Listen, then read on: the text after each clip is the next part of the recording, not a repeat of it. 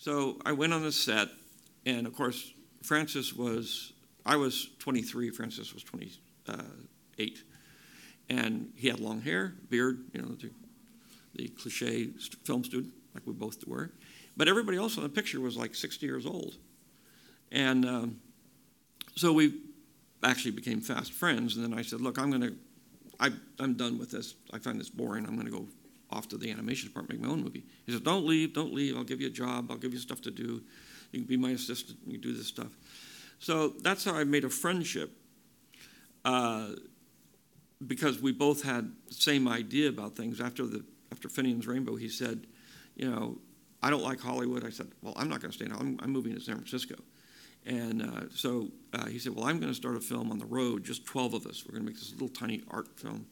And if you come along, I'll get you a chance to write your script for a movie if you want to do a feature. So, which was part of the reality of where you are right now. It's called getting exploited. And Francis got me this deal at Warner's to write a screenplay for $10,000.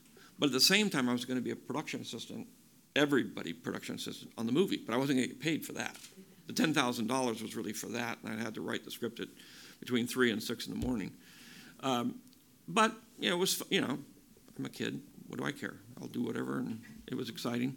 So we did that, and then we came back to San Francisco, and we said, we're going to build our studio. We're going to join together. We can make movies anywhere. We're going to make movies here in San Francisco. Of course, everybody said, especially in Hollywood, especially everywhere, even here, you can't make movies in San Francisco. This isn't where you make movies. You got to go to Hollywood to make movies. We said, we're not going to do that. We don't like it. We're going to start. So we started a company here called American Zoetrope, and we got together a bunch of kids, film students mostly from SC and UCLA, and we got a chance to make Warner Brothers to finance this company, and my movie, which was called THX, was kind of futuristic, but it was also an avant-garde abstract movie like I wanted to make. I said, they just said, just make the movies, and I said, well, I'll never get a chance to do this again, not at a studio, because this is definitely not a kind of movie that anybody would actually go and see. But I did it, and of course it bankrupted the company, and we then owed Warner Brothers $300,000, which to us might as well be $300 billion. And so we were sitting there, and Francis said, well, what are we going to do? What are we going to do? And I said, well, you got to pay this loan off. And I can't get a job. For God's sakes, I made one movie, and it was so bad that it bankrupted the company, although it is a cult classic. I will tell you that. It was extremely popular in the 60s when it was made, because people would take LSD and go and watch this bizarre thing and wander out into the desert and find a new life. And it's still kind of like that, but it was very, very big in the 60s, but in a very, very small way. So Francis said, well, I said, well, I guess I'm going to just go back to being a documentary cameraman and stuff. He said, look, why don't you try to write a comedy? These science fiction robot movies, all this cool, cold, abstract stuff. You're a funny guy. Why don't you do a comedy?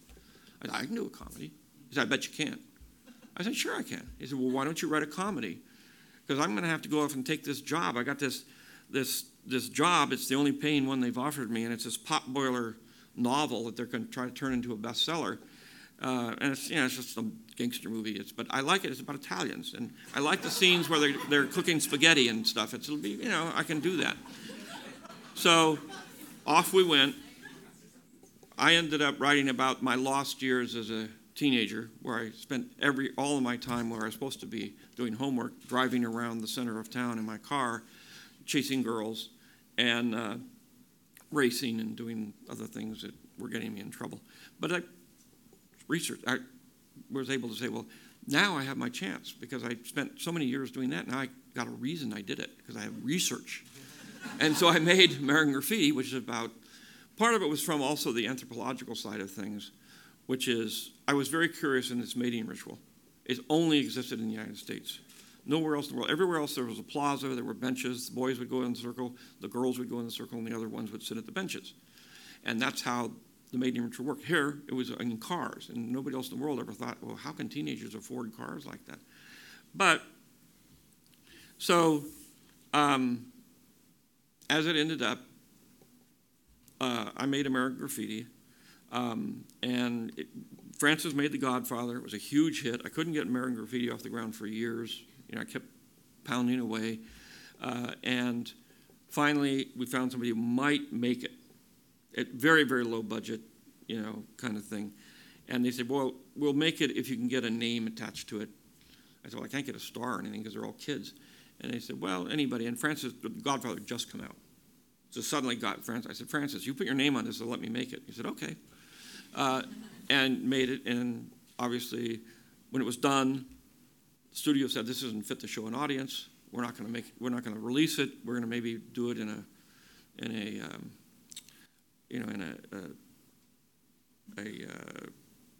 TV movie. And with a lot of work, we got people to see it, and it got discovered, and then the studio released it and became, at that time, it was the most successful movie ever made because it was made for under $700,000 and it made over $100 million.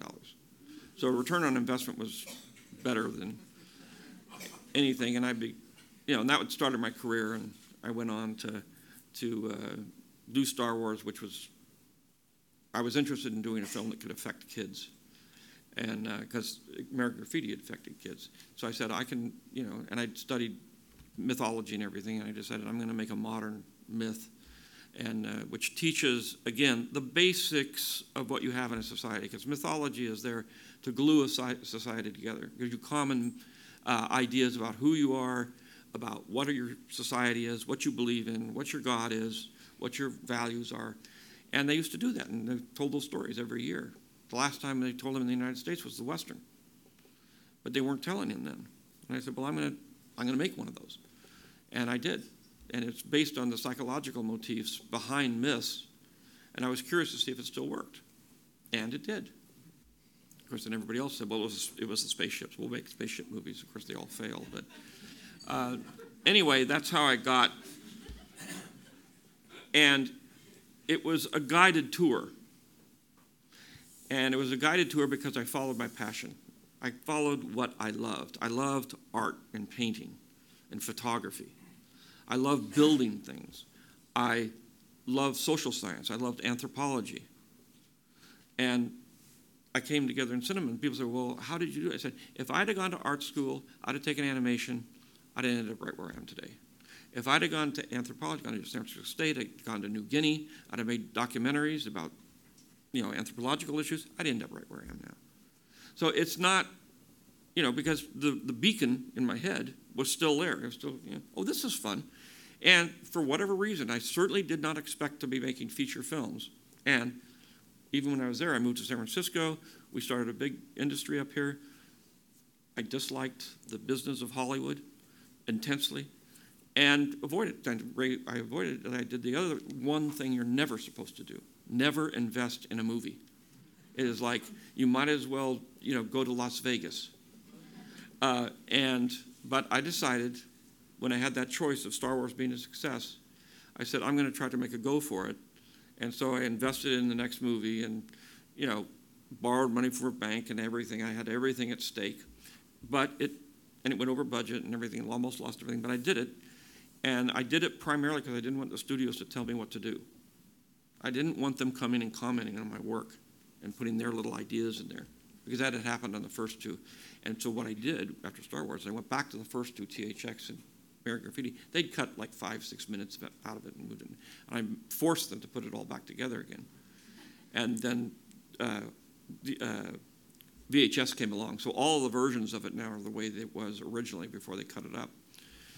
And so it really has to do with, if you keep your eyes wide open and don't have prejudices about what you're going to do, and you follow your bliss or your passion or whatever it is, even if it's stupid, like you can't possibly get a job there, I don't want to go there, all these kind of, because in the end, my dad wanted me to go work in his store.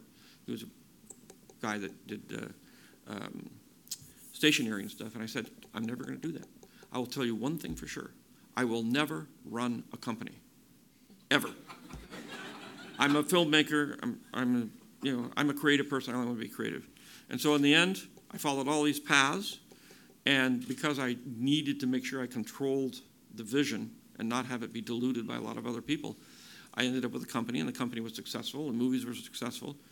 And, I ended up running a big, giant company with thousands of people. And, but now I'm still following my thing, and I've sold my company. I've retired. I'm doing the little art films I was going to do originally, and just putting my own money in it. My friends, they get rich, they buy yachts. I said, well, I'm going to buy a yacht, but I'm going to take all the money I would use to buy the yacht, I'm going to put it in a bank account, and then I'm just going to piss it away on making movies, and nobody will ever see them. And so I don't have to worry about anybody saying anything. So that's where I am now, and that's how you make it work. You never know where you're going to go. You never know where you're going to end up. But you have to be open about it, and you have to follow your passion, and you'll go someplace. And if you're following your passion, you don't have to get rich. I happened to get rich, but that was by accident. And now I have the joy of giving it all away because I didn't want it in the first place. So it's like, you get yourself stable and everything seems to work out. But if you're looking for fame and money and all those things, you'll never find it. And if you do find it, you'll never be happy. The secret, ultimately, which is the bottom line of Star Wars and the other movies, is there are two kinds of people in the world: compassionate people and selfish people. The selfish people live on the dark side. The compassionate people live on the light side. And if you go to the side of light, you will be happy. Because compassion, helping other people, not thinking about yourself, thinking about others, that gives you a joy that you can't get any other way. Being selfish, following your pleasures, always entertaining yourself with pleasure and buying things and doing stuff, you're always going to be unhappy. You'll never get to the point. You get this little instant shot of pleasure, but it goes away, and then you're stuck where you were before. And the more you do it, the worse it gets. You finally get everything you want, and you're miserable because there's nothing at the end of that road. Whereas if you are compassionate and you get to the end of the road, you've helped so many people. I mean, some of the speakers have gotten up here. When you think about the thousands of people you may have helped, you may have stopped from suffering and everything, that gives you a very warm feeling. Anyway, I've gone way over my time, but thank you very much.